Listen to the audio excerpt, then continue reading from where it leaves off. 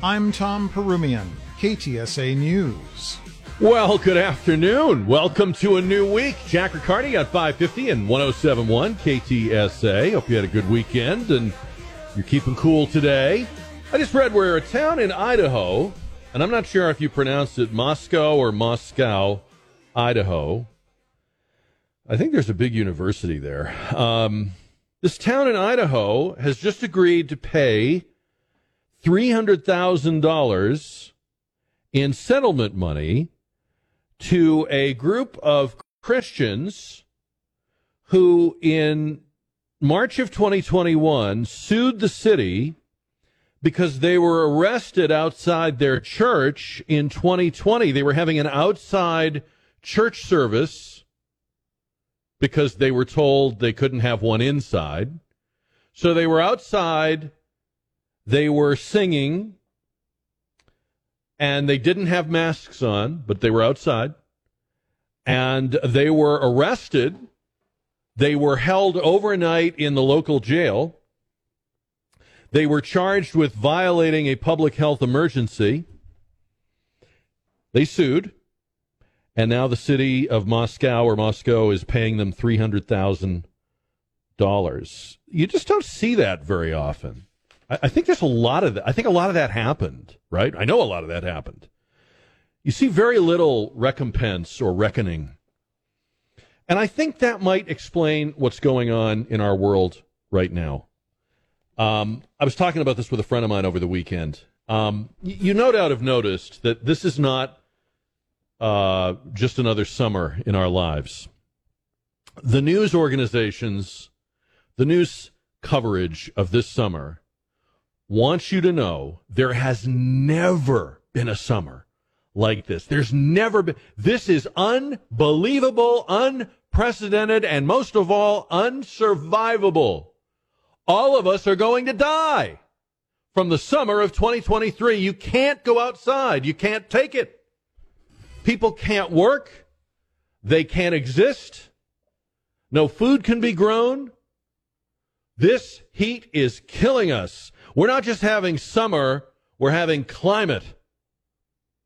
I'm waiting for them to give the heat a name like they give storms a name, like they now give blizzards and winter storms names. I am sure they're going to give, if they haven't already given, the summer weather a name. But right now the name is fiery death, I guess. You know what I mean, right? We played the clip of Neil Oliver last week when he was talking about how the weather maps, when you watch the weather on television, by the way, it's not weather anymore, it's climate coverage. It's continuing climate coverage. But when you watch it, the weather maps are all black and orange and bright red, and the oceans are on fire, and, you know, it looks like the planet is uninhabitable. If we weren't already here, we would think, don't go there. Humans can't live on that planet. It's summer.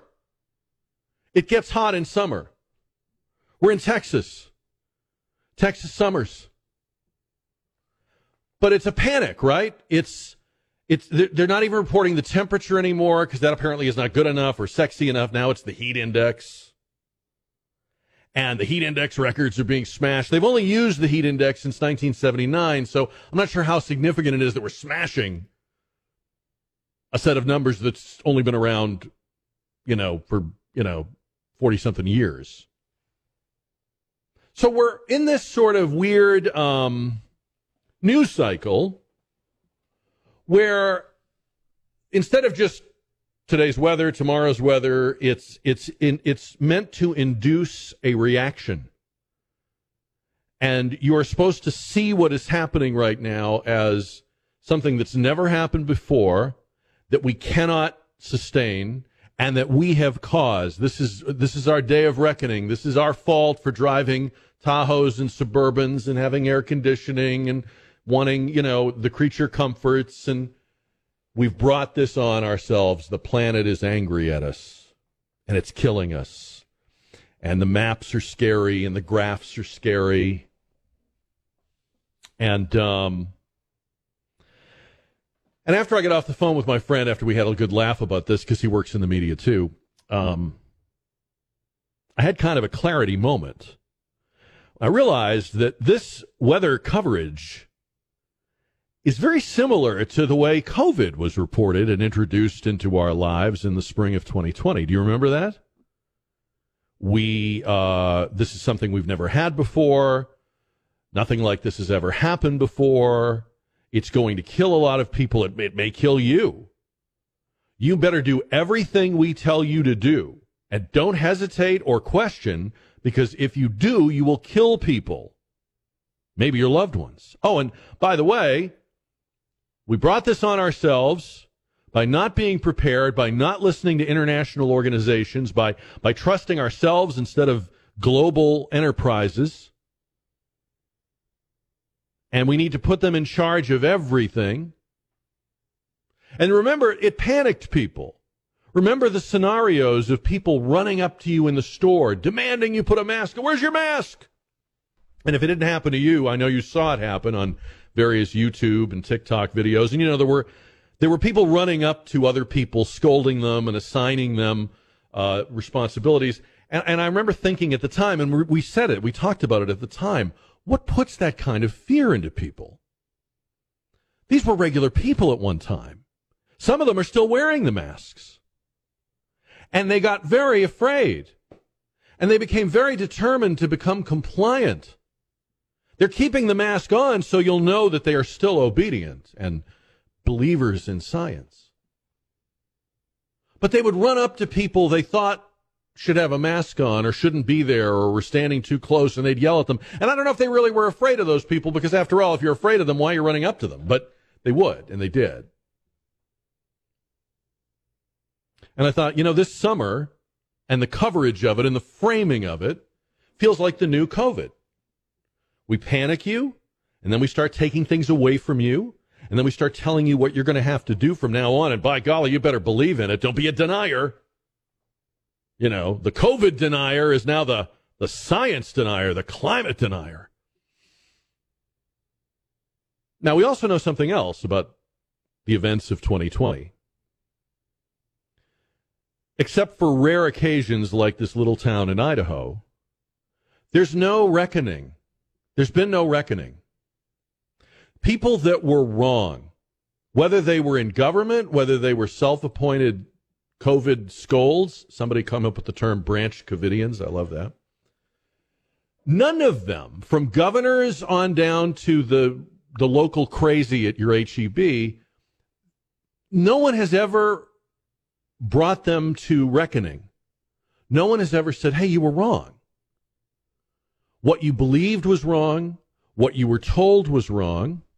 What you demanded of other people was wrong, was not efficacious, was in some cases counterproductive.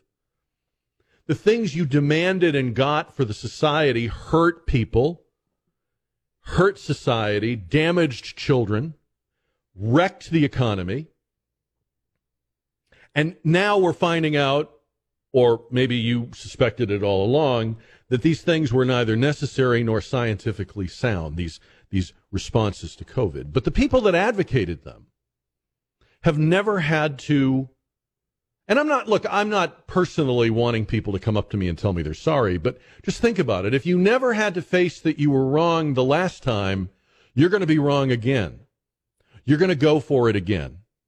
Because there was no consequence to being wrong. I remember when I was a kid, one of the most striking lessons in history was when they taught us that after as the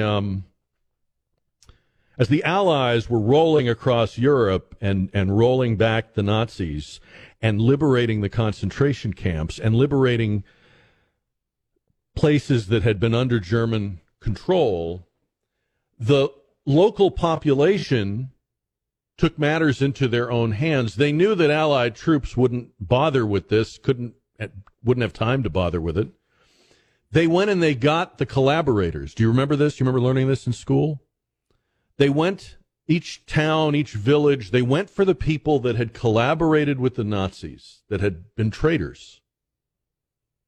And they dragged them out into the public. And in some extreme cases, they killed them.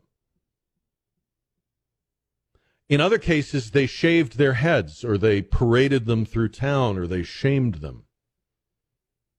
Because they wanted to make it clear, you chose wrong. You picked the wrong side. And you hurt people, your own people. Now, I am not calling for anything like that to happen here. I'm just making the point that when there's no reckoning, when there's no acknowledging that you got it wrong, and the humility and the learning that comes with that, the growth that comes with that, when there's none of that, and there really has been none of that since COVID, we're primed for another panic. We're primed for another moment like 2020, and I think the summer of 2023 is the next thing. This weather panic just sounds and looks a lot to me like the COVID panic. Let me play this for you. This is ABC This Week anchor Martha Raddatz setting up the story of the week, which, of course, is the weather. Listen to this, cut number 4. Wherever you are joining us from this morning, the scorching summer heat wave, unlike anything we've seen before, is affecting your life. It's engulfed parts of the country for weeks, torching the southwestern and eastern. Did you hear the language here? It's engulfing. It's torching. No matter where you are, this is affecting you. Well, I have family in New England. They're having a great summer. They enjoy this warm weather. It's not 100 degrees where they are. It's 80 and 90, and they love it. You know, there was a time not so long ago when people only feared cold weather because cold weather is what used to kill people, especially poor people. Cold weather is when you froze to death. Cold weather is when you couldn't grow your crops. Warm weather, people wanted it. They hoped summer would go on as long as possible. People thrived in summer. They would never have complained about a warm summer because they had been waiting all year for it. Anyway, back to Martha. It's engulfed parts of the country for weeks, torching the southwestern and eastern United States with triple-digit temperatures, leaving tens of millions of people under heat alerts this weekend. It is a life-threatening emergency. The extreme heat is also searing Europe and Asia, putting the world on track once again for the hottest month ever recorded. Okay, hold on. How do we know that? There's never been a hotter month ever? Ever. We don't have those records. We don't have month by month records that go back to the beginning of mankind. What are they talking about? Well, they're just making it up. Now, it is true that you can study with things like polar ice cores and stuff. You could study past climatological behaviors. And what those studies reveal is that the climate has always had ups and downs and changes and fluctuations. That is true. But to say there's never been a month, that is literally impossible to say. Continue. It's a record that is not likely to stand for long, as scientists warn that human activities contributing to an increasingly warming planet could lead to a future where weather like this will become more common, more deadly, and longer. Right. So it's your fault. First of all, the sky is falling, Chicken Little, and now on top of that, you did this. I don't know how they explain the 1930s. If you look at any temperature graph, the 1930s were the hottest decade we have on record, at least. And there were some really, really extreme highs in the 1930s, places that have records that are still standing. Now, there was human activity in the 1930s. I don't think there was nearly as much as there is now. There wasn't central air conditioning. There weren't SUVs. But, I mean, it sounds like that whole sort of history just began and we've lived through all of it, and history is just whatever you remember. So if you don't remember being this hot in the summer, then there's never been a summer like this. Continue. It's an urgent global challenge for people, their communities, their countries, and the planet we all share. You have candidates out there like Donald Trump who mock the idea. All right, now hold on. She's going to talk to the governor of Washington. I want to play this for you, but we got to take the break. She's going to talk to the governor of Washington about what we can do about this. A lot of times there's selective graphing and statistical cherry picking in order to make a point. By the way, I think you could probably argue that both sides do it. But when you look back at just things like long-term temperature records, the most severe heat waves in the United States and Europe were in the 1930s. And that was the period known as the Dust Bowl. You've seen the famous photographs of people trying to migrate east to west, and they now think that a lot of that was man-made because it was poor land management, and combined with the drought led to these heat waves and these dust storms and what have you. But again, at one time, human beings reveled in warm weather because you could live.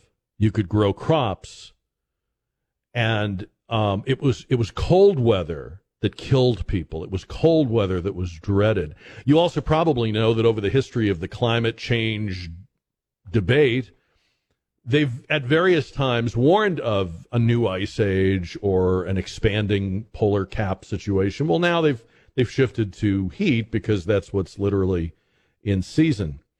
And to me, this just feels like the setup of 2020.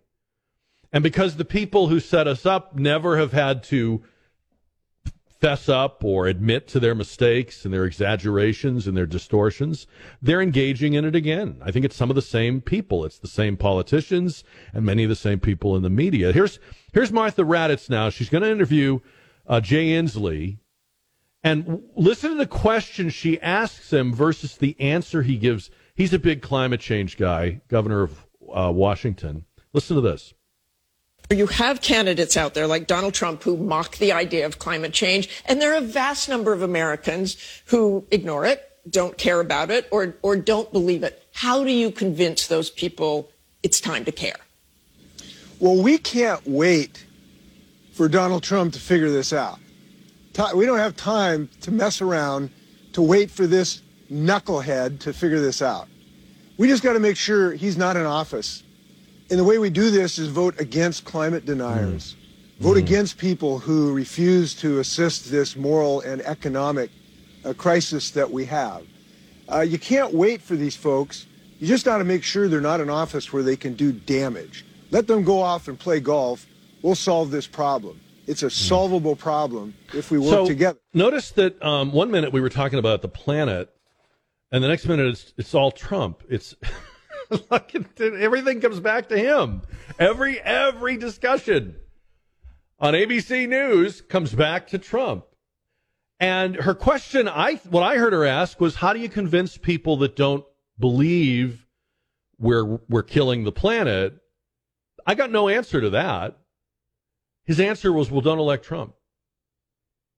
We must keep Trump. And he goes on. If I played the whole thing, he talks about DeSantis. He throws DeSantis in the water, too. It just feels very like here we go again. And climate is just the stage that the Branch Covidians are now standing on. And they'll really be happy if they can figure out a way to make you wear a mask as part of fighting global warming. This is a story from the Guardian newspaper of London. Birth strikers meet the women who refuse to have children until climate change ends. A movement of women have decided not to procreate in response to the coming climate breakdown and collapse of civilization. And then it interviews people, Blythe Pepino. As soon as Blythe Pepino got together with her partner Joshua 2 years ago, she felt this, quote, overwhelming urge to create a family with him. And then she attended a lecture, the article goes on, by a group called Extinction Rebellion. I don't think you need me to tell you what they are. And Blythe was inspired to have a series of sad conversations with Joshua. Bad news, Joshua. No having babies. Pepino, who turns 33 today, found that other women, especially in climate-conscious circles, were struggling. Could we turn that down, Don? We're struggling with the same question, but too afraid to talk about it for fear of judgment or ridicule. Geez, God, I don't know why. Didn't AOC at one point say she wasn't going to have kids until we got the climate straightened out too, which sounds to me like a win-win. So these women have gone on baby strike, birth strike, until the climate is resolved. We are genuinely scared to bring life into the world. I think we should support them in this because they sound like people that we probably don't want to have raising and educating kids. So yes, by all means, I'm 100%. Where can I send a donation? I want to support the birth strike. I will get on that picket line. I will do that. What do you think? 210-599-5555. We're going to talk about it. I did not go to see Oppenheimer or the Barbie movie, which I guess combined was a huge weekend at the movies. We'll talk about that coming up. We're going to talk about kids and cell phones. We're going to talk about the Biden family business. We got a lot of stuff we'll get into here. And yeah, we got these ladies that have created an organization called Birth Strikers. They refuse to have children until climate change ends. Now, the window for women to have children is not a very long window. I mean, when women, I don't know what exactly the ages are, but right, there's an age beyond which most women are not comfortable having kids, or it's not even sometimes possible for them to have kids. So these women are gambling that we're all going to do what we're supposed to do and save the planet before they are unable to conceive. But then what will saving the planet look like? What does that mean? Climate change will end, meaning the climate will stop changing. It's never stopped changing.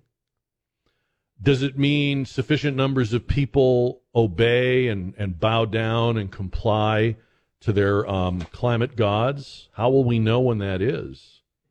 It kind of feels like a goal that you can't reach or define. And so I'm going to say I'm going to call BS on this. It sounds very insincere to me. It sounds like they're just they're angry and they're bitter, so they're making the men in their lives suffer by not having kids or not having sex or whatever it is. It doesn't really sound. I'm not too impressed with the with the birth strikers. But when you think about history, when people, when institutions, when governments got something wrong, it was important for that to be recognized, acknowledged. That's why there is a movement to get slavery reparations. I mean, I'm not in favor of that, but my understanding of the argument is not just we want the money, but we want you to acknowledge the damage, the pain, the sin, the immorality of slavery. Well, okay, I want you, Branch Covidians, to acknowledge the pain, the suffering, the economic disaster, the harm to our children. You have little kids that can't read and speak properly because they couldn't see anybody's face during critical times in their development. I mean, there's been no reckoning. I mean, once in a great while, like the Idaho story, but really, whether it's Dr. Fauci, whether it's politicians in both parties at all levels, whether it's public health, no reckoning.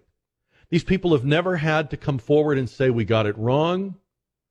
We missed the forecast. We missed the diagnosis. You know, it's okay. If the weatherman says it's going to rain tomorrow and it doesn't rain, we laugh about it. But these people made predictions and then converted them to mandates and orders and a strict regime of control that turned out to not be scientifically sound, that turned out not to be necessary or even supportable, and then it hurt people and killed people and kept people away from each other.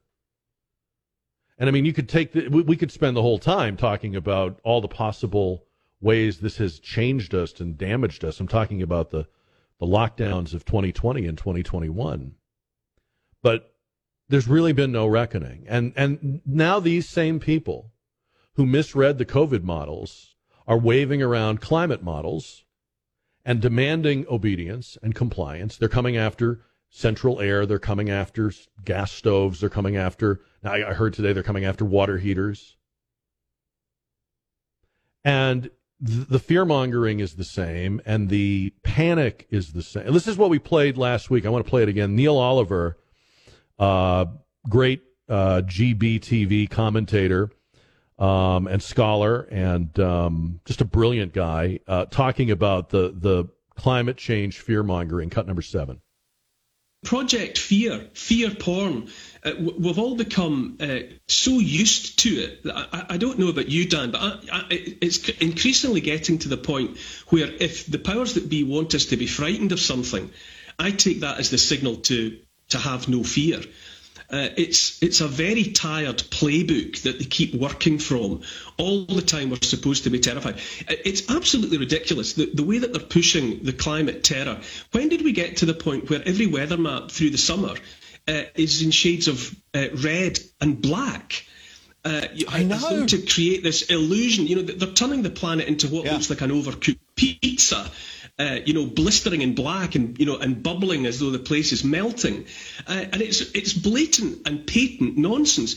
In the latter part of the 19th century and in the first half of the 20th century, rivers ran dry in Europe. Some of the major rivers of Europe were so dry for certain periods that you could walk dry shod from one side of them to the other.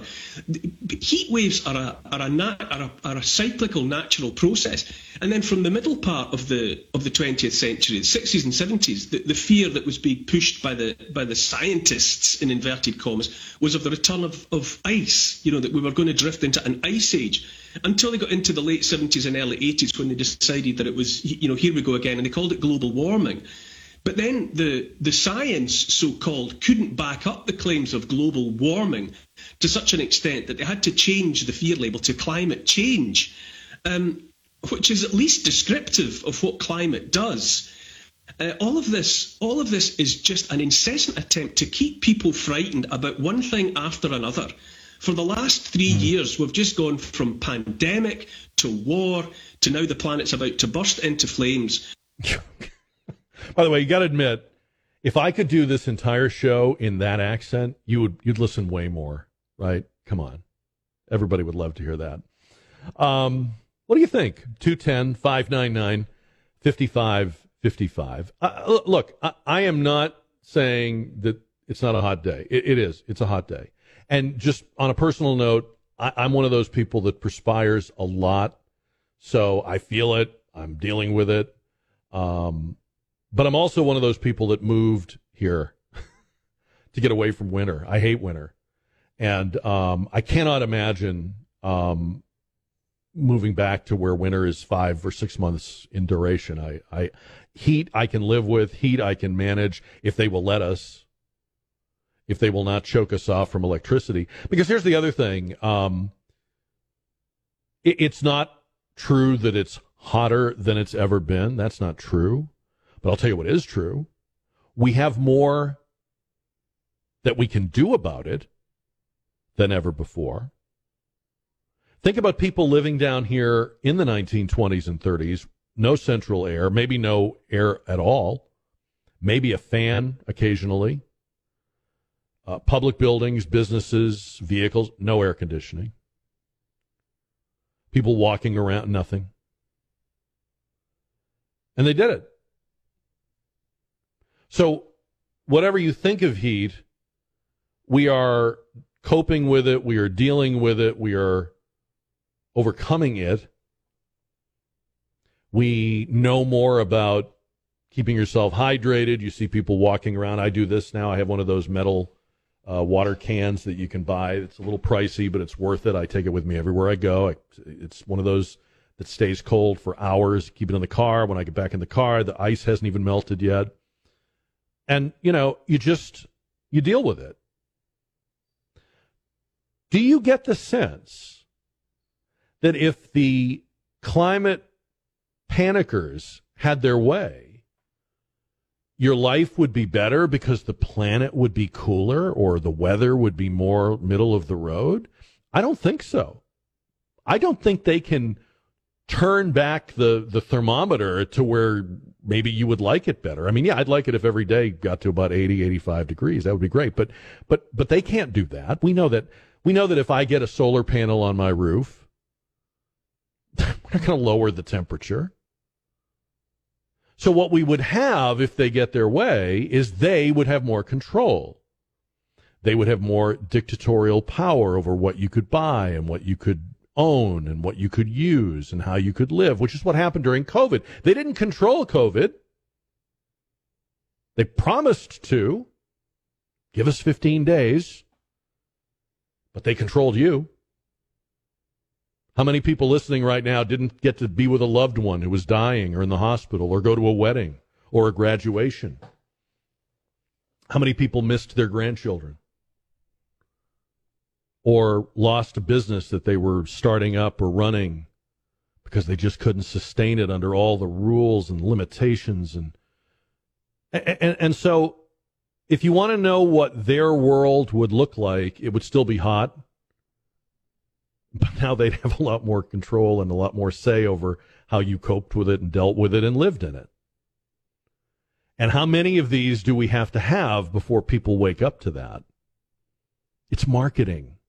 And like all good marketing, you have to admire it in a way. You know, like I'll admit, sometimes I'll hear something in an ad and I'll say, that's crazy or that's ridiculous. But I have to give them credit. It's like cleverly put together or worded. But it's still marketing. What's Elon Musk doing with Twitter? Anybody know? Says that Twitter is getting a new logo. Right now, if you go to Twitter on your desktop, you don't get the little blue bird. You get the letter X. It hasn't changed on the mobile app yet, or at least last time I checked it hadn't. But, yeah, now it's an X instead of the blue bird. And he says we're getting rid of that brand and the birds, and he's asking people to submit designs that involve the letter X or the shape of an X. So basically, richest guy in the world is crowdsourcing his new logo. You gotta love that. He does love X, right? SpaceX, Tesla Model X. He's big on X. I think X is the name of his AI company too. So, Will makes a great point. Jack at KTSA.com. He says, old cliche, this is the most important election of our lifetime. New cliche, this is the hottest summer ever. Yeah, we've heard this before. A lot of people writing in about the media coverage of the climate. Jesse says, thank you for bringing it up. I've been telling my wife the same thing. I watch the news. Now they have a climate change chart that they bring up. It supposedly reads out what part of the heat is due to climate change. These people are meteorologists, not climatologists. Eleanor is at 210-599-5555 on KTSA. Eleanor, good afternoon. Good afternoon. That fellow had a wonderful accent, but, you know, to us here in Texas, you have a nice accent, too. Oh, thank you. I feel better now. Okay, good. This business about being hotter than it's ever been before is an absolute absurdity. It's people are historically illiterate. Texas in the late 1850s had a record drought that was so bad that a German scientist did the first dendrochronology to try and figure out if this was an exception or if this happened in Texas regularly. And lo and behold, he found out it happened very regularly. Yeah, I don't think we've had the when they talk about smashing records and there's 3,000 new records a day, a lot of these records are of a specific thing that hasn't been observed or observable for very long. So when you talk about the hottest month in the last 6,500 years, which is what they said on ABC, they don't have 6,500 years of monthly temperature records. No, they don't. They absolutely don't. And furthermore, they're very lazy about how they collect their data. Texas has daily weather data going back to the 1840s, but you never hear anybody talk about anything older than the 1890s. And it's because they don't want to take the time and the effort to go dig through the records and see and look at the data. Yeah, I don't know. It may be laziness, but I think this is all designed to, like, I don't think it's lazy as much as it's a design feature. It is to shape people's expectations and behaviors, when you start taking things away from them, you'll be able to say, look, we warned you, you brought this on yourself, and now to save you, we have to get rid of central air conditioning or, gas-powered cars or whatever it is. It's going to be the way they force people to do things that people wouldn't choose to do, Eleanor, if they were given a choice. But I appreciate your call. Thank you. And I appreciate your kind words on the accent. I still like his. What do you think about all this? 210-599-5555. And so what I'm saying is it's marketing, but it's more than marketing. It's also sort of a marketing strategizing. If you accept that you've done this to the planet, okay, I've got you on guilt, I've got you on culpability, I've got you worried, scared, what's going to happen to my children? Should I even have children? These women in Britain not having children. And then whatever follows will not even require force. You will gleefully submit to the pronouncements and the prescriptions that follow, as many people did and still are doing from COVID. JR poll question, at what age should kids get a phone, their own phone? We'll talk about that coming up. You can vote in the JR poll at ktsa.com or when you call into the show. Speaking of phones, they're sitting around at the Four Seasons in Dubai. This is in 2015. It's a winter afternoon. And they are Hunter Biden and Devin Archer and two guys named Nikolai and Vadim, who are now having drinks and appetizers with Hunter and Devin, and these guys are Burisma executives, the Ukrainian energy company. And they're having their drinks. It's supposed to be a really nice hotel. A friend of mine stayed there. It's incredible. It might be one of the nicest hotels in the world. So they're living large. They're moguls. And one of them asks Hunter, can you ring your dad? Oh, absolutely. Puts his phone down in the middle of the table, dials up Vice President Joe Biden, puts him on speaker, says, I'm sitting here with Nikolai and Vadim, and they need our support. And goes on to talk about the U.S. policy toward Ukraine and the corruption investigation. Remember, Joe Biden bragged about ending that. I was thinking about this over the weekend. It's got to be, for any son or daughter of a president, it's got to be tough that everywhere you go, people see you as a conduit to your father. I don't care what president we're talking about. I don't care who they are. Every adult child of a president is eyeballed, is coveted, is sucked up to. I mean, you would never know if people really wanted to be your friend, if people really wanted to date you, if people really wanted to hang with you, if they liked you, or if they were just hoping to get closer to whoever the big guy is at the time. So I'll give you that. I'll give you that it's got to be like nothing any of us have ever been through. I mean, nobody's ever wanted to meet your dad that bad. No offense. Even so, as weird as it must be and as strange a world as it is to most of us,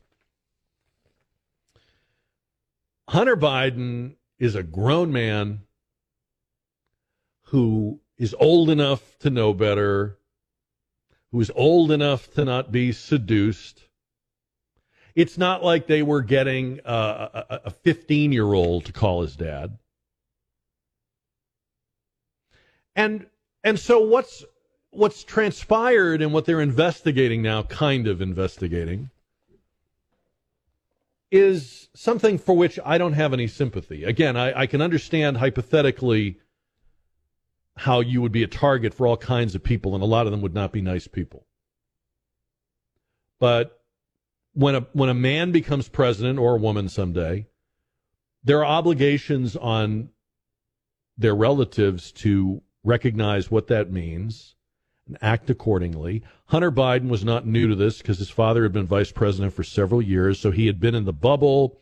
He had been with the Secret Service. He had been at and around the White House and around President Obama, and I'm just not buying that he didn't know exactly how he was going to rake it in and exactly what this was about. I think it's interesting that Robert Kennedy Jr. is now saying we need a real investigation of the Biden bribery scandal. And what he's saying is we need one that isn't the Republicans just doing what you would expect Republicans to do in a situation like this. This is real corruption. And, he doesn't have to say any of that. First of all, Robert Kennedy doesn't even have to run for president. He's a Kennedy. He's married to a beautiful Hollywood spouse. He's got a successful nonprofit career. He's got a comfortable life. He's got, by his own telling, 7 children who love him, which is the most important thing in the world, he says to him. Told Tucker Carlson that. He's 69 years old. He doesn't have to do this, but he's doing it. And he certainly doesn't have to say any of this stuff about Biden. Because remember that every time he speaks ill of Joe Biden, he makes it harder to get accepted by or listened to people in the Democratic Party. I mean, if he was running for the Republican nomination, then yeah, bash the hell out of Joe Biden. But he's a Democrat, and he doesn't have to say any of this stuff. And it's not his calling card. By the way, he makes a great point. He says he thinks he's been slammed harder than anybody out there, including perhaps even Donald Trump. Because he makes the point that Trump at one point before he ran for president, Trump had a very cozy relationship with a lot of people in the media. They loved him. He was very in the entertainment world. People forget that now, but it's a fact. He was the toast of the television and movie industry. Robert Kennedy didn't get that honeymoon because from his early anti-vax positions, he's always been kind of a pariah to them. But anyway, I think it's interesting that he's calling for the investigation. Chris Christie, of all people, said something I actually kind of agreed with over the weekend. I didn't pull up the audio, but he was on with Margaret Brennan. And she actually asked him a question about why don't the Republicans move on from Hunter Biden? Why don't the Republicans move on? There's been a plea deal. Would you advise your party to move on? And his point is, move on. The media never moved in. You guys have never covered this. You've never really investigated it, with a few exceptions. But it also doesn't take one of the largest U.S. attorney offices in the country this long to investigate tax fraud and to dismiss a gun charge. So his point, which I thought was a good comeback, was move on. We haven't even moved in. 210-599-5555. I don't have the exact numbers in front of me, but apparently the combination of the new Barbie movie and the Oppenheimer movie have made for one of the biggest movie weekends in history. And if you take out opening weekends with like a Star Wars or a superheroes movie, probably the biggest. The two of them combined did so much box office that it was one of the best. It was the best weekend Hollywood's had since the pandemic, which is interesting. And one of the best weekends Hollywood's ever had. Just these two movies driving that primarily, although I'm sure other movies contributed. But I'm hearing from a lot of people that have seen the Oppenheimer movie, and I'd love to get a caller if you saw it. I'd love to hear your take on it, because two things are going on here that I think are kind of interesting with the Oppenheimer movie. First, the director, Christopher Nolan, is one of the old school kind of movie directors in the sense that in the old days of Hollywood, you would have directors who could write their own ticket. They could get any budget, they could get anybody, and he's that kind of director. There are not many left. So he is able to do the big movie, the big picture, the big, get his choice of whoever he wants in it, and they'll throw any resources he wants to make a movie. He's got a track record that enables him to do that. So he's, in choosing to make Oppenheimer, he's able to make it in a way that most directors would not be able to make it. But then J. Robert Oppenheimer is also a really fascinating character, and he's representative of a fascinating time. You probably know that this movie is about the birthing of the atomic bomb and the secret project during World War II to win the race, the United States trying to be the first country to harness this and unleash this so as to not get beaten to it by Nazi Germany or Imperial Japan. It turns out the Japanese were nowhere near it. It turns out the Nazis were getting very close to it.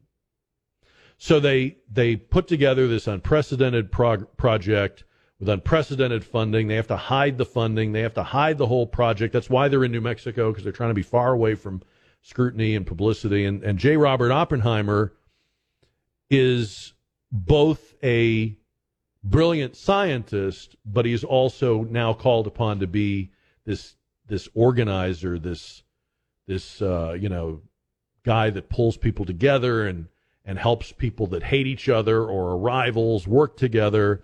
So he has to be both the project leader on a very practical level and the visionary on kind of a higher level. And then all of these people, I shouldn't say all of them, many of these scientists, Oppenheimer included, are very conflicted people because they have pride, they want to succeed, they want to be first. They want that more than they want it for like patriotic reasons. They want to be the ones who do this first. But they also know in a way that no politician understands, Roosevelt, none of them. They know what this is going to mean. They know what this could do to the world and what kind of world we could have with atomic weapons. They knew it before anybody did. Now we all know. So it's a fascinating story.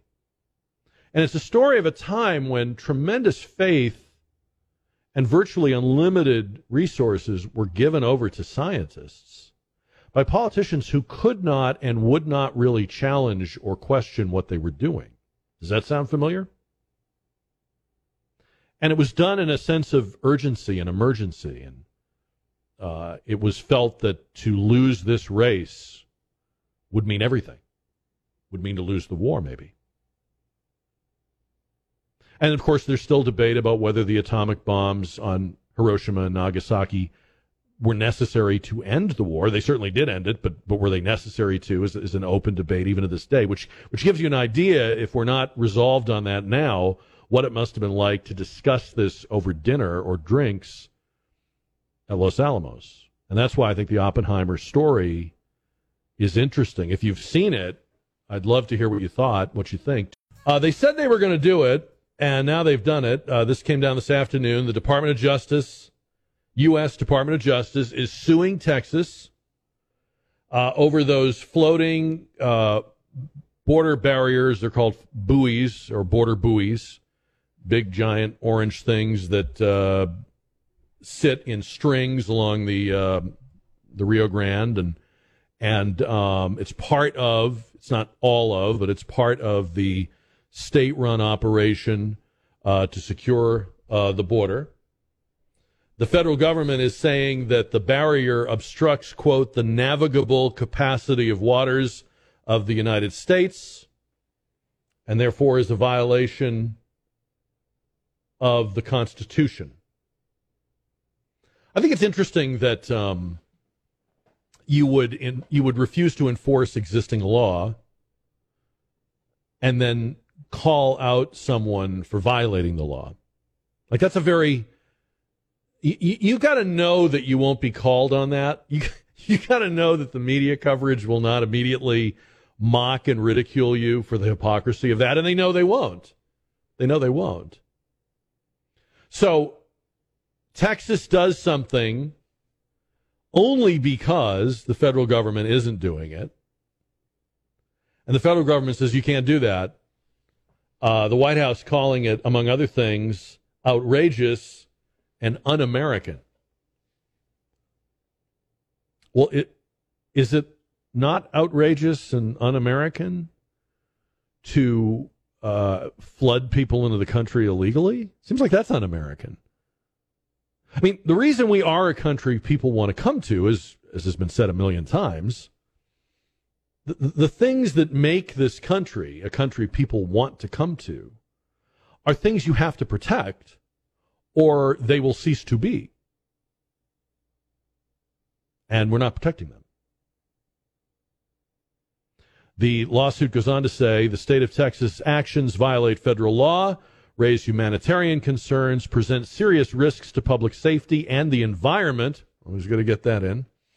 And may interfere with the federal government's ability to carry out its official duties. The risk to public safety, the humanitarian concerns, I'm pretty sure that what makes the border dangerous is not the buoys. It's the coyotes. It's the smuggling. It's the fentanyl. It's the preying on innocent people. It's the infiltration of people that are far from innocent. You know, you've got everything from people that are victims of coyotes, victims of crime, to people that are military-age men traveling unaccompanied. They're not bringing a family, probably don't have a family. They're coming from countries far, far away from our hemisphere. No one can explain just the phenomenon of that. Like, no one has I've never read, and I feel like I've read a lot about this. Maybe I haven't seen everything, but I've never heard anyone with a logical, plausible explanation for all the young Chinese men. I'm nothing against Chinese men. But you would think somebody with a bunch of degrees on the wall would say, well, you know why? But they don't. They can't. There isn't an explanation that I've ever heard. 210-599-5555. So, as with a lot of things, I think the lawsuit is projection, right? Everything they're saying about Abbott's moves, and I don't think Abbott's moves are that great. They seem sort of half-hearted. But everything you say about what he's doing is a projection of what you're not doing. So you're the one making it inhumane, unsafe. The UN even said that the U.S.-Mexico border is one of the most dangerous borders in the world. Think about all the places that have civil war, that have ethnic cleansing. Imagine our southern border, according to the UN, for whatever that's worth, it's one of the most dangerous in the world. It's saying something. It's saying something. Whether you agree with that or not, it certainly is dangerous. It has become very dangerous. The question is, do you believe Greg Abbott is making it dangerous? Or do you believe Team Biden is making it dangerous? Katie writes to Jack at KTSA.com. Oppenheimer is an important, complicated movie with a great cast. It's been a long time since we've had something this substantial out of Hollywood. It's 3 full hours long. We watched a couple of documentaries on YouTube about Oppenheimer before we went. Norma says she went to see Sound of Freedom over the weekend. It's another movie that drove the box office. Exceptional points of view from agent, parents, and children regarding sex trafficking and government. I would like to see the Oppenheimer and Barbie movies, writes Norma to Jack at KTSA.com. They're giving an award to Corinne Jean-Pierre. Outfest is giving an achievement award for press and media to the first openly gay White House press secretary, but she will not go to the event, which is tonight because of the Hollywood strike. I got to say, she's probably a very nice person, but I kind of feel this way about her and about the football coach that came out last week for the Jacksonville Jaguars. It was a very big deal. It was very bold to come out as gay in your profession 10 years ago and longer. I don't know why we're still pretending this is a bold move. We're putting everything on the line. If anything, the way employment and academia work, when you come out now, you're actually putting yourself in a protected class. Like you might actually be making a very shrewd move. I'm not saying that's why people do it or why you should do it. And I will still admit and agree that to come out to your family, to come out to your friends is still a very scary thing for people. But I don't know why we're giving out awards and stuff in 2023.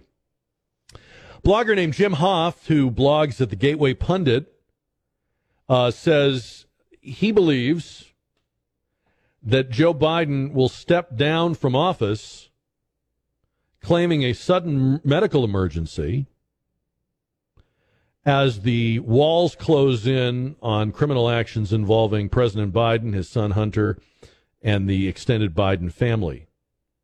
So he points out we had the whistleblower testimony last week. We had the FBI document from Chuck Grassley showing amounts of money in the tens of millions of dollars. Lawyers that have prosecuted RICO cases say this would be a strong case. They'd go to court with this. It's interesting. He points out, Democrats are trying to put Donald Trump in jail. They make no secret of the fact. That's the end game. Nothing less will do. Where are the Republicans? The difference between the Democrats and the Republicans is that Republicans don't have the zeal to do this that the Democrats do. And maybe you don't want to see another president impeached, and maybe you're sick of hearing about that. I don't know. I'm just pointing out that, and Hoff is pointing out that Democrats are clear that their goal is to put behind bars the opponent that is most likely to be the nominee next year. Republicans really don't want to do this. They don't want to have to go after Biden. And so Hoff says they probably won't. He'll have a slip, a fall, a medical emergency. His administration will tearfully announce that he's stepping down from office. He writes, then the media will insist that the Biden crime story is, quote, yesterday's news and has already been prosecuted. People will be lectured on what a great leader Joe Biden was and how he should forever be honored in our memories and our history books. Somebody dug up, this is Joe Biden giving a speech in about 1992. He's a senator. And he's predicting that he won't even be around in the year 2020. Listen to this, cut number 5. The decision will affect what happens to this country long after Senator Biden is gone, long after President Bush is gone, long after President Reagan's administrations are forgotten. If they live, if Justice Souter, God willing, lives, as long as the average age of the court now, he'll be making landmark decisions in the year 2020. I'll be dead and gone in all probability. And so it's important. I'm thinking that's about 92 because I think Souter was nominated somewhere in there by Bush 41. And it's funny to hear him talk about David Souter like he's going to be this conservative scourge. But anyway, it's fascinating to think that even Joe Biden didn't think Joe Biden would still be a factor. Here we are in 2023. Is the Jason Aldean thing, where are we on that? It was very red hot last week. And a lot of people made the point that the song Try That in a Small Town. A lot of people wrote to me and said, well, Jack, isn't it good that, they tried to cancel him and instead the song grew in popularity and they tried to stop the Sound of Freedom movie and that grew in popularity. And aren't you encouraged by these things? And I would be, except for one thing. And I don't mean to rain on your parade, but just because when they go after a person, that person becomes more popular or becomes a cause or more people check out his song or his book or his movie or whatever, that's not cause for celebration, because the essential fact is there is an organized effort to deplatform the person. Like, you wouldn't be able to get Jason Aldean's song if they had their way, because you wouldn't be able to, put it on your own playlist or download it or find it anywhere. We wouldn't be able to play it for you. The people that are behind the notion of censorship are not idiots. They do know that if they fail, if they fall short, they run the risk of making the thing they tried to censor more popular. We knew this back in the 80s when, what's her name, Gore's wife, I can't think of her first name, Tipper Gore, was crusading to put warning labels on rock albums. Remember that? Parental warning, explicit lyrics. And those stickers, for those of us of a certain age, made an album, particularly by an artist we didn't know, more appealing. We were more curious about it. I want to hear this. What do they say on this record? So they've known for a long time that if you shoot the king, you better kill the king. If you try to take somebody down and you fail, the result will be that they become more notorious or well known. But what I keep coming back to is the ability to explain, marginalize, silence, erase is tremendous. It's tremendous capability. Look no further than the Hunter Biden story on the run-up to the 2020 election. Look at how many people said, oh, if I'd known that, I might have voted differently. They didn't know it. It was kept from them. So what happened to Jason Aldean, whatever you think of it, was not the ultimate, this is what they can do when they put their mind to it kind of thing. They kind of went after him kind of haphazardly. And don't get me wrong, I'm glad that it blew up in their face, and I'm glad that he's cashing in on it. And I'm glad that the faux outrage is being explained. I'm glad that a lot of people are asking the question, well, where were these people for years with explicit and violent lyrics in hip-hop, in death metal, in dark wave? Where were you? Where were you when there were songs about school shootings? Where were you when there were songs about underage rape?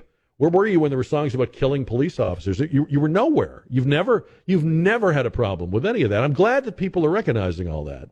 But just remember, underneath all the fog of war, there's tremendous collusive power to just take something completely away. So when they get their way, Jason Aldean's song is nowhere. They just didn't get their way in this case. You would think almost 3 years of the Biden administration and our climate czar, John Kerry, why are we having this, horrible, no good end of the planet summer? Come on, you guys. You guys have had 3 years. Shouldn't things be getting better? You've got the power. What are you doing?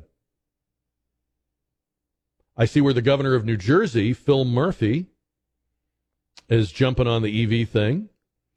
He wants to require only EV sales in New Jersey by the year 2035. 100% of cars would have to be EV by 2035 in New Jersey. It's hard to tell what's going on with sales because everything's all over the place, but generally, with some exceptions, EV sales are not going very well. A lot of makes and models are piling up on dealers' lots. They have a increased supply of them.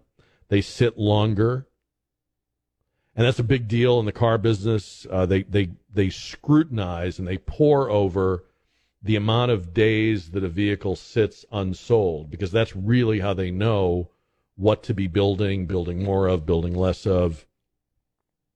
And I've read anecdotally about dealer lots full of Mustang Mach-E's, and dealers won't accept new allocations of them. I know Chevy canceled the electric Silverado, the work truck edition. In other words, they're not confident that fleet buyers will buy an electric Silverado truck. Read something interesting in the Wall Street Journal. This was a editorial. Said if the goal was to reduce emissions, and that is the goal, right? Isn't that what we're doing here? If the goal were to reduce emissions, governments would impose a carbon tax. And what kind of EVs would we get then? Not Teslas, but hybrids like Toyota's Prius. A wheelbarrow full of rare earth and lithium can either power one battery-powered car or over 90 hybrids, a California dealer recently said. But the fact seems to be lost on policymakers. And Toyota is one of those companies that's trying to go more in on the hybrids because they believe that is what they can sell and what people will drive, and this whole thing about range anxiety and the infrastructure of charging stations. So our policymakers are saying one thing, but they're announcing policies that actually would do something else.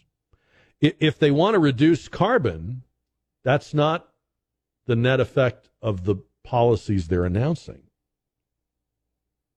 And it's also interesting to me that they are so against coal mining because it's dirty and it's bad for the environment, but they need to be, they have to be pro lithium mining and other, rare earth items. There have been places where they won't let people, they discover it, like they discovered a bunch of veins of lithium in the state of Maine, and they proposed to mine it, and the state government said no. Now, if our leaders, if our governors and our Congress critters and our president are really all in on EVs, then anytime, anywhere they could get their hands on these rare earth minerals, they'd be all for it. They'd be Manhattan projecting it, right? Put the rush on. They're not. And so the wake-up call for people is not, do you want an EV or not? The wake-up call is, do you really want to have your own car or not? Because what they're doing is going to result in fewer privately owned cars. There will just be fewer of them.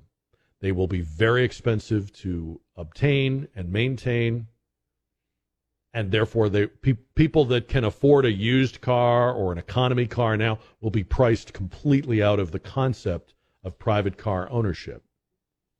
That's not going to be an accident. I think that's going to be an intention. I was reading an article about the dispute over some lithium mines on indigenous lands. Some of the Native American tribes in Nevada have been fighting in court. The tribes are saying the land is sacred, and the environmentalists are with them. No, we don't want mining here. There's endangered birds, but there's lithium. So I wonder which side the left will choose. On one side are Native Americans and endangered birds. Ordinarily, lefties have no problem with that.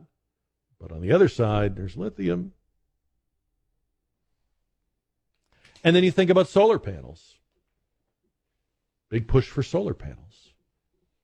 But solar panels are mostly made by, and investments in them mostly benefit, our number one enemy, China. Is that accidental? Is that just like stupidity? Or is that intentional? Oh, and by the way, who is it that supposedly paid the Bidens millions of dollars? Wasn't that China? So it's hard not to look at all this stuff and say it has very little, if anything, to do with the environment, and even less to do with this summer's weather. Yeah, my daughter's 18, and I, she's the center of my world. So it's not that I ever forget that I have a daughter. But I will say, whenever anybody asks me anything about parenting, for just like a second, I'm like, what the hell would you be? Oh, you're okay. Because I don't feel like I should give any advice. I do not feel like an expert. I had one kid, but I think when people ask your opinion about something, it's only because you've been there and they haven't been there yet. And a very good friend of mine asked me a question the other day that kind of threw me. He said, how old should a kid be to get their first cell phone? And again, my first instinct was, what are you asking me for? But okay, I went through that. At what age should a kid get their own phone? And he's pondering this because his kids are of an age where they now want one. Their friends have them. They don't have them. And he's very strict, and he has not given in, but he knows that at some point there's an age. And what is that age? And I thought it was a good question. And I had a terrible answer. I gave him a terrible answer because I was caught off guard, and I was surprised, and I was preoccupied. So I thought about it some more. And I want to put the question to you. At what age should a kid get a phone? What do you think? 210-599-5555. I Googled it because that's what we do now. And Google says it's 13. I was really not expecting it to be an exact age. I thought it would be a range. It's 13. And then I read an article. This was in Forbes. A pediatrician was asked the question, and statistically, it says 42% of kids get a phone by 10. By 14, 91% of them have a phone. That seems really high. 13, 10 to 14. So this is my answer, and I want to hear yours. And phone lines are open, 210-599-5555. At what age should a kid get a phone? Well, first of all, it's not the age, it's the kid. I mean, that really is the answer on everything, right? Unless it's a legal question like age of consent. But I mean, on a lot of things, it's the individual child. It's your perception of their brain and their judgment, and every kid's different, and your kid, hopefully. So it's really it's the kid, not the age. I will say, and I base this on experience, but I certainly didn't invent it, that I do think when they get the phone, parental oversight is really important. Like, you don't have to worry so much about the age as you have to make sure that you're in that world. They can't password protect anything, or if they do, you got to know the password. If they use an app, you've got to use the app. If they've got a name on an app, you got to know what it is. You got to be able to look. You got to be able to look at their phone every day, every night. You got to be able to ask them questions. Who's this? Why do you have that? Why were you searching this? And if you can't do that, then it's not that the kid isn't ready for a phone. It's you're not ready for them to have a phone. We did a thing that I don't know if people do anymore, but when Gabby was getting to be of that age, there was a trend or a thing online where people were having their kids sign a contract. And we did that with Gabby. She signed a contract. And it was just like, I wrote it on the word processor. I copied and pasted it out of things I'd read about. It was basically like, I agree that my parents can see my phone anytime. I agree that I won't plug it in my bedroom at night. I agree that I won't put anything behind a password that they don't have. I agree that if I break any of the rules I've agreed to, they'll take the phone, et cetera, et cetera, et cetera. So whatever you want to put in there, you can put in there and have them agree to it, just so everybody knows these are the expectations. The other thing I told my friend was, because he really doesn't want to get his daughter a phone. I said, well, you don't have to. I mean, if you're not ready, they're not ready. Don't do it. But just know this. If you don't get your kid a phone, they will be able to use phones, and you won't know anything about it. So the kids that don't have phones use the phones of the friends who do have phones. I knew this because Gabby had an incredible mastery of her phone the minute she got it. I mean there was no way she hadn't been familiarized with some of these things already. And that's just all kids. And it's, they don't mean anything by it, but they're so curious that they're going to be on other people's phones. So I totally support people that want to wait, but just know that when you wait, your kid may not wait, and probably won't wait.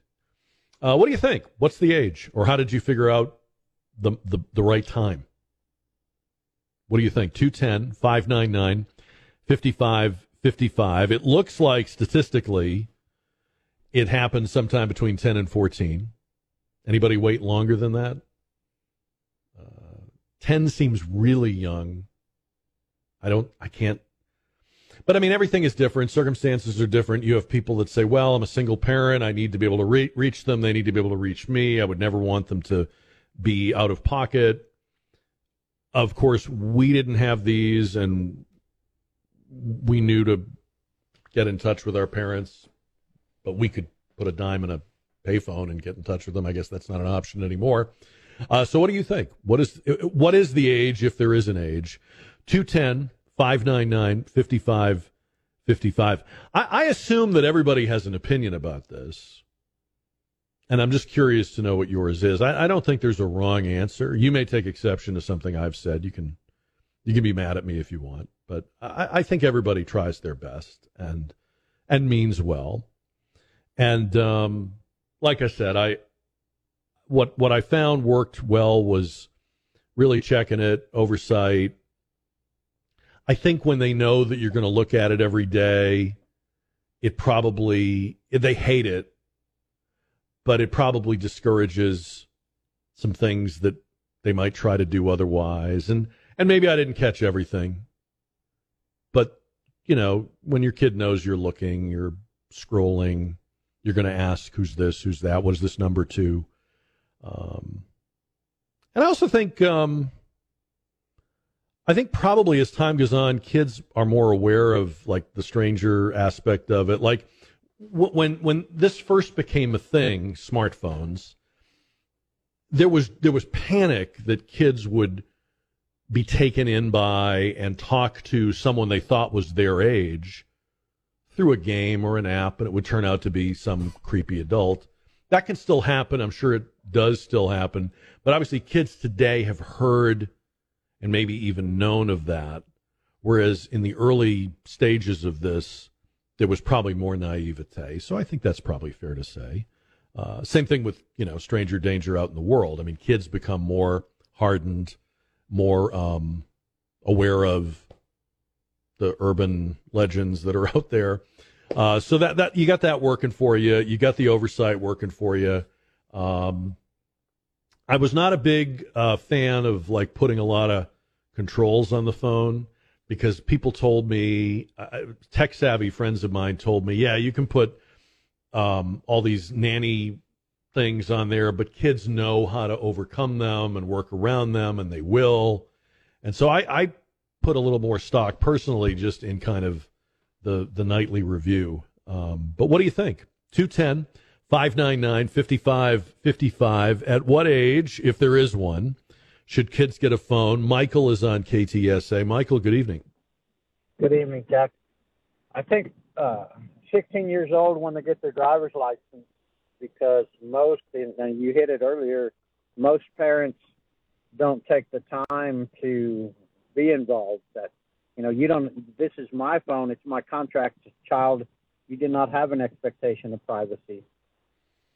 But most parents don't do that. You would say 16? Yes, sir. Okay. Well, let me ask you this, Michael, because I'm not arguing with you. I'm just curious what you think. You do know that if a 15-and-a-half-year-old doesn't have one, he or she will be surrounded by friends that do. So are you concerned at all that they'll be using phones over which you have no monitoring? Yes, definitely, because those you talked about it, the sex offenders and the predators are out there, and they're up on the technology. And no, but what I'm asking you is, if you say to your kid, I'm not getting you one till you're 16, and he or she is, let's say, 15, and they want to do stuff, they will just use a friend's phone. And you won't know that, and you won't be able to check that phone or look at it or have control over it. So you won't really have kept them from a cell phone. You'll have just kept them from one that has your name on it. That is true, but that's one less piece to the puzzle, I guess you would say. Yeah. Risk you got to take. Okay. Michael, thank you. Michael says not till they're 16 years old. How old should kids be before they get a phone? James is next on the Jack Riccardi Show. Hi, James. Hey, Jack. How are you? I'm good. How are you doing? Good. I think you and I had this conversation a number of years ago, but I can only tell you my experience. My daughter had her phone when she was 5 years old, and I found that at that age, children will or what you have to say. And what happened over time is that getting it was interesting to her, but when her other friends started getting it, it's like a new toy. It wasn't anything interesting to her anymore. And today she's 24, and she hates a phone. She doesn't like having it, and she doesn't really particularly care for the social media thing. But it's a tool. She uses it when she needs to for mostly for internet stuff. Now back then, when she was 5, they didn't have all the bells and whistles that they have. I was going to today. say, was it a smartphone then, or was it like a flip phone, or what was it? Well, back then it was a flip phone. I don't think they had the smartphones coming Probably out. not. No. But whenever something new came out, she would pique an interest, and she kept up with, or we kept her up with whatever the latest stuff came out. But still, it was like, I got that. What's so special about it? So your idea, if I understand you, was I'm gonna introduce this technology at an age when they are still very much, enraptured by their parents, and there's no rebellion yet at 5, and then I'm gonna make it so it's just very second nature, like it's no big deal. It's like having a pair of sneakers, and that way it won't have this sort of magical allure that it gets when kids are adolescents. Is that kind of where you were thinking? Yeah, that's pretty much what my experience has been. Mm-hmm. And I remember I have a son who's 2 years younger than her, and I remember kind of listening to them once they were playing, and my son said, "Dad said we can't play with that like that," and they would check each other, and then they'd put it up, and at that age, at young ages, they're more likely than not to listen to what you have to say. Right. Oh yeah, I mean you hung the moon when they're 5. You're like the greatest man that ever lived. Let me ask you this though, because I'm just curious. I'm sure people are wondering this as they hear you say it. You must have had some looks, or other parents were like, "What the heck are you doing?" I mean, 5? Yeah, at the beginning, and you got to remember the flip phone back then was new technology for all of us. Mm-hmm. I mean, gosh, she's 24. That was and 5. That's 20 years ago. So yeah, you did. But interesting enough, they were upset because their kids were asking for one. Yeah, the other parents were like, "Thanks a lot, thanks, buddy." Yeah. Do you think you would do that? Now let's say that you had a 5-year-old today. And today it's a smartphone and it's got all these features and accessibility. Would you still think that? Yeah, well, I know that you can put limitations on it, and you can do all sorts of blockers, and with today's technology, maybe I wouldn't have introduced it that early, but I think that the earliest is the better, simply because, like I said, it's like a new toy. They're interested in it, and then they lose interest because they get over it. I've had one of those. What's so great about that? Okay. Right?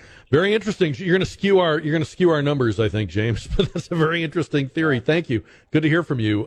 James says 5. Susan on Facebook says, I don't think it's a number, it's a responsibility level. Yeah, that's right, I think. Jordan writes, depending on their needs, if it's out of necessity to communicate about sports or extracurriculars, I would expect that age to be sooner than if it's just to communicate with friends. Karen says 18. Kelly says 14. Thomas says when they can use a sentence without the word like in it. I wouldn't have one now if that was the case. Chin says as soon as the parents see fit, it varies so much that I'd say to each their own. Yeah, it's a responsibility thing, and there are kids, there always have been and there always will be, kids that are like old souls. And I mean, you'll know that in a variety of other ways. So no one can tell you that it's the right or wrong age. I was just kind of curious based on maybe how you handled it or what the approximate age is. If they are asking for one, there's a good chance their friends have one. And if their friends have one and you say, well, no, I don't think you're ready yet, they'll use the friend's phone. And kids, it's amazing. You would never hand your phone to other people. Oh, here, they do that all the time. I'd be in the back seat. I mean, I'd be driving and my kid would be in the back seat with her friends. I mean, phones would be passed around like nothing. I've never handed my phone to somebody else and said, oh, here, yeah, have at it, but they will do that, and they will do it. 210-599-5555. Do you think there's an age or a way to know, or how did you handle it when your kids were that age? I do think the point about the old phones versus smartphones is a good point. It's kind of different. They're also a lot more breakable now than they used to be. You could throw those flip phones around with abandon. You can break a smartphone pretty easily, pretty quickly. So what would you do, or what did you do? 210-599-5555. I noticed on Facebook a lot of people are right around that 14-year mark. Other people are saying, hey, I'm not getting it till they can pay for it themselves. And David even says never. So what would be your answer? When's the right age, or how do you know when the right time is for your kid? Arthur is on the Jack Riccardi Show. Arthur, what do you think? Hello, Jack. I'm enjoying your show, and I think about the age of 12 being that, we don't want our kids falling behind or in technology. And I know a lot of this is driven by the school systems. They're issuing out laptops and also with their phones downloading apps. It's not all fun and games. Sometimes they may need that for their education. And, I think about at the age of 12 when they go into middle school, it's a good age for them to start going into that with restrictions. The other thing, too, is that it's also being driven by the industry itself when they have these plans that say that mom and dad, if you can have 3 iPhones for free if you just add a couple of lines. So it's a lot of that is not just the peer pressure on the kids, but also on the adults as well.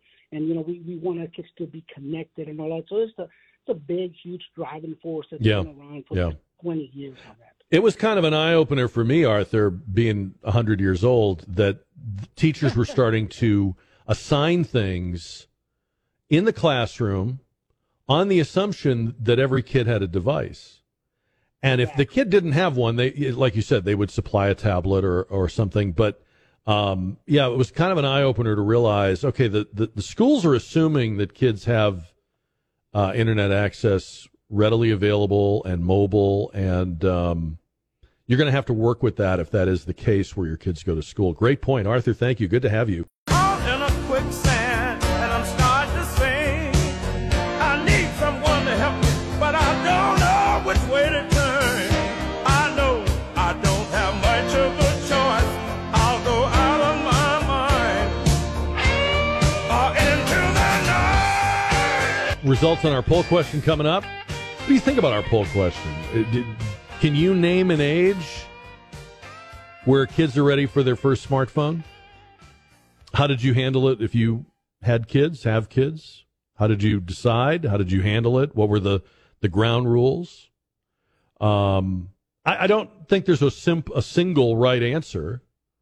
And when I was asked this question by a very good friend who I wanted to give a good answer to, I felt like I gave a crappy answer because it was kind of off the cuff and I wasn't prepared for it, and I blurted out nonsense, I think. And then I thought about it, and it's really not the age as much as it is the kid. So, there are kids that are ready to work at a certain age and others that are not. There are kids that are ready to drive at 16 and others that are not ready, even though they're legally entitled to. And then you got to have somebody once said it this way, you have to live in their digital universe. I heard somebody say that. I thought that was very smart. So if they're going to be on Instagram and you never used Instagram, now you need to be on Instagram. Have an account, know theirs, know the password. And because you're on it and you're in it, you'll be able to monitor what they're doing. And then the reality is that if you want to hold off, and there are good reasons to hold off, chances are your child's peers will have phones, at least some of them, and these kids will share these phones. They'll use them. So one of the things you got to calculate is, do I want to be the one that controls the phone they're using, or do I want them on a phone where I know nothing? I don't know any idea. I have no idea what they're doing. I can't see and I can't look at it. Because every other phone they use, you'll have no input in at all. Just a few thoughts on that. 210-599-5555. This is a good answer from Chad on Facebook. Just like teaching them to shoot and about firearms, I base it on behavior, level of maturity, but still monitor behavior and activity and use. That's a good analogy. I mean, it's not necessarily keeping kids safe from guns to keep kids from guns. It's a good analogy. What do you think? And again, there's all kinds of answers out there. There are people that are saying, I will never buy my kid, would never buy my kid a phone. They can deal with that when they're old enough to get one for themselves. And so, no, at no time while they're under my roof living with me will they have a phone. I've had a lot of people on Facebook saying that. 210-599-5555. And I'm sure the answer has also changed with the evolution to smartphones. It was a different calculation, you know. You think about the first phone you had. You remember your first phone? I had a Nokia. I had one of those phones that you had to like extend the little plastic antenna. Did you have one of those? And it actually worked whether you put the antenna up or not. And I began to think that maybe the antenna didn't even really do anything. Like, I'm not sure it made a difference. Was it just there to make us think it was doing something? But yeah, it was a kind of a clunky, big. It wasn't even a flip phone. It was just a big phone, not a brick, but you know, pretty primitive. Remember when they put cameras on them? Was that a good thing or a bad thing, do you think? It's hard to say with certainty because on the one hand, look at all the events that have been documented and look at all of the criminal cases and look at all of the times that people have been able to save themselves by being able to document what they did or what was going on or what was happening in front of them or to them. On the other hand, there's probably no other single technology that has made us stupider than the camera on our phones. We have so many pictures now, right?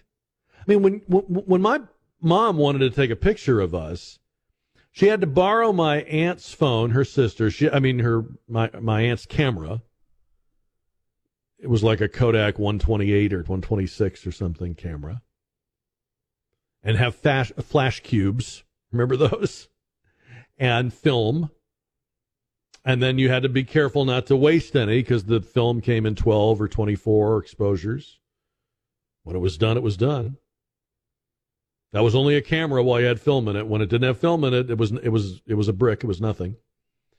So you took the pictures. Then you had to go get them developed. And if you didn't go to like a photo mat, you had to wait. And then they'd come in, and you wouldn't know if they'd come out till you opened the little envelope. And, oh, man, I blurred it. I'd moved. Oh, he blinked. You didn't know.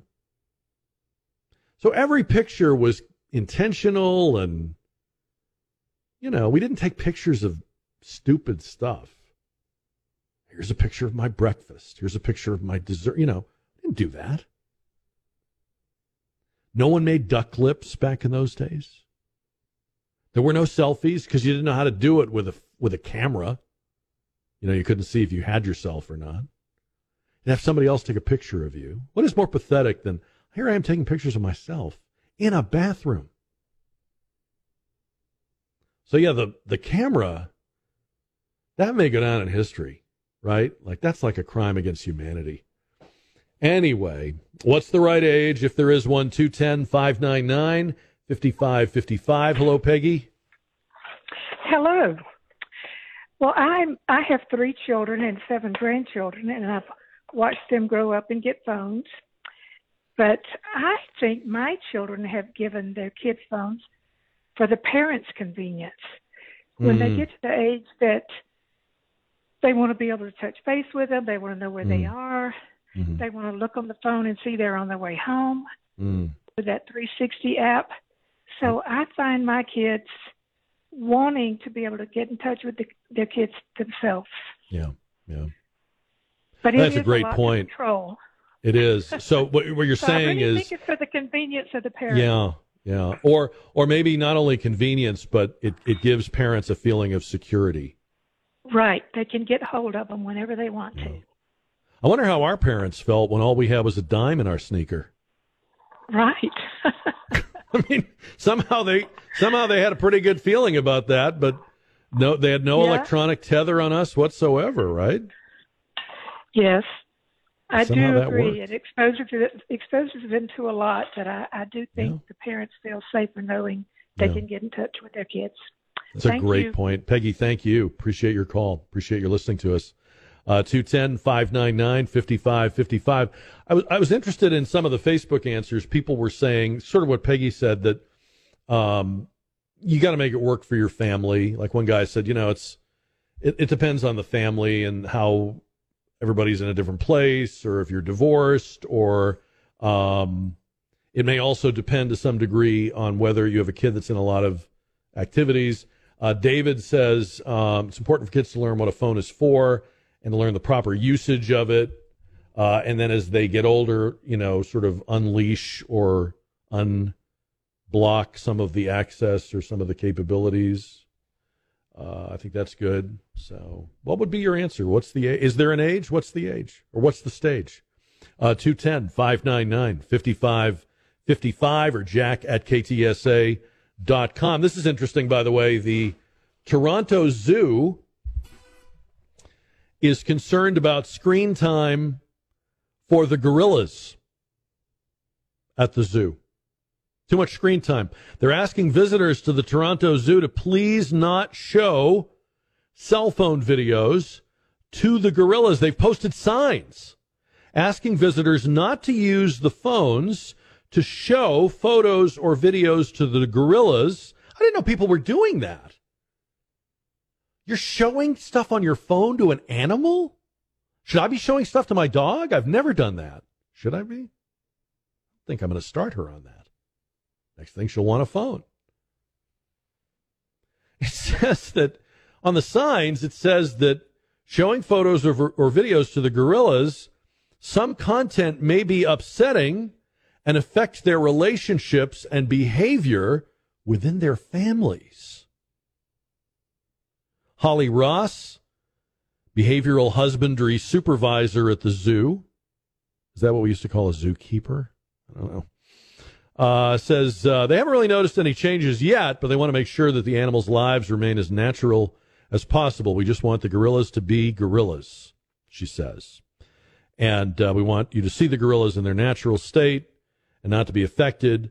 One gorilla named Nasir has been showing a particular interest in videos on visitors' phones. Nasir, born in 2009, seems fascinated by videos, and screen time would dominate his life if he had his way, according to the zoo's website. So now we have to worry not only about our kids, but about the animals at the zoo. Listen, remember when I said earlier it's lonely if you're taking a lot of pictures of yourself? I think if you're showing things on your phone, to zoo animals, that might be the new all-time low. Like, really, leave the zoo immediately, go someplace quiet, contemplate all the choices you're making in life. If you're sharing things with animals, seriously, that's like a wake-up call. You need to, have a check down from the neck down, so to speak. Whatever that might. Check up from the neck up. All right, at what age should kids get a phone? A lot of great answers. More than I've been able to, relate to you. Steve on Facebook says when they promise not to talk on speaker like their grandparents. Michael says it's more of a maturity level than an age. Ellen says when their parent needs them to have one, which is what the caller was saying a minute ago, Peggy. So here's how it stacked up. At what age should kids get their first phone? 72% think it should be after the age of 14. 26% think it should be between the ages of 10 and 14. And 2% think it should be 10 years old or sooner. And we'll have a new JR poll tomorrow when we go live at 4 on KTSA, or you can find the JR poll all the time, anytime, at ktsa.com. This I thought was very interesting. Maybe even more interesting than the Toronto Zoo gorillas. I was reading an article that says companies are now providing workplace etiquette training to their employees. Many companies are doing it, and others are planning to do it soon. A survey found, this was a survey that appeared in Forbes, found that 20% of companies out there either offer etiquette classes or are planning to.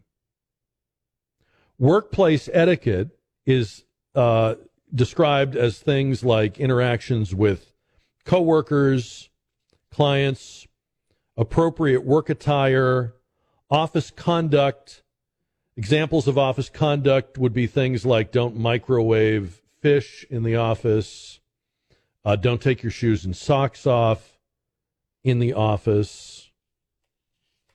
And I'm reading this, and I know you're probably thinking this too, like, if you're already at the workplace, unless this is like Baby Boss, you don't already know this? In other words, these sound like things you would learn before I hire you. Now I've hired you, I'm paying you, and I have to teach you like basic life skills. So the story is that companies are doing this, but it seems like the real story is why would they have to be doing it? Well, part of the explanation is remote work, that some of these people have forgotten how to be around other people, but that can't be all of it. I mean, it's almost like you're going to work with no life skills, no life training. Were you in the zoo with the gorillas, or what's the anyway, we'll talk about it tomorrow. We'll go live at 4. See you back here then.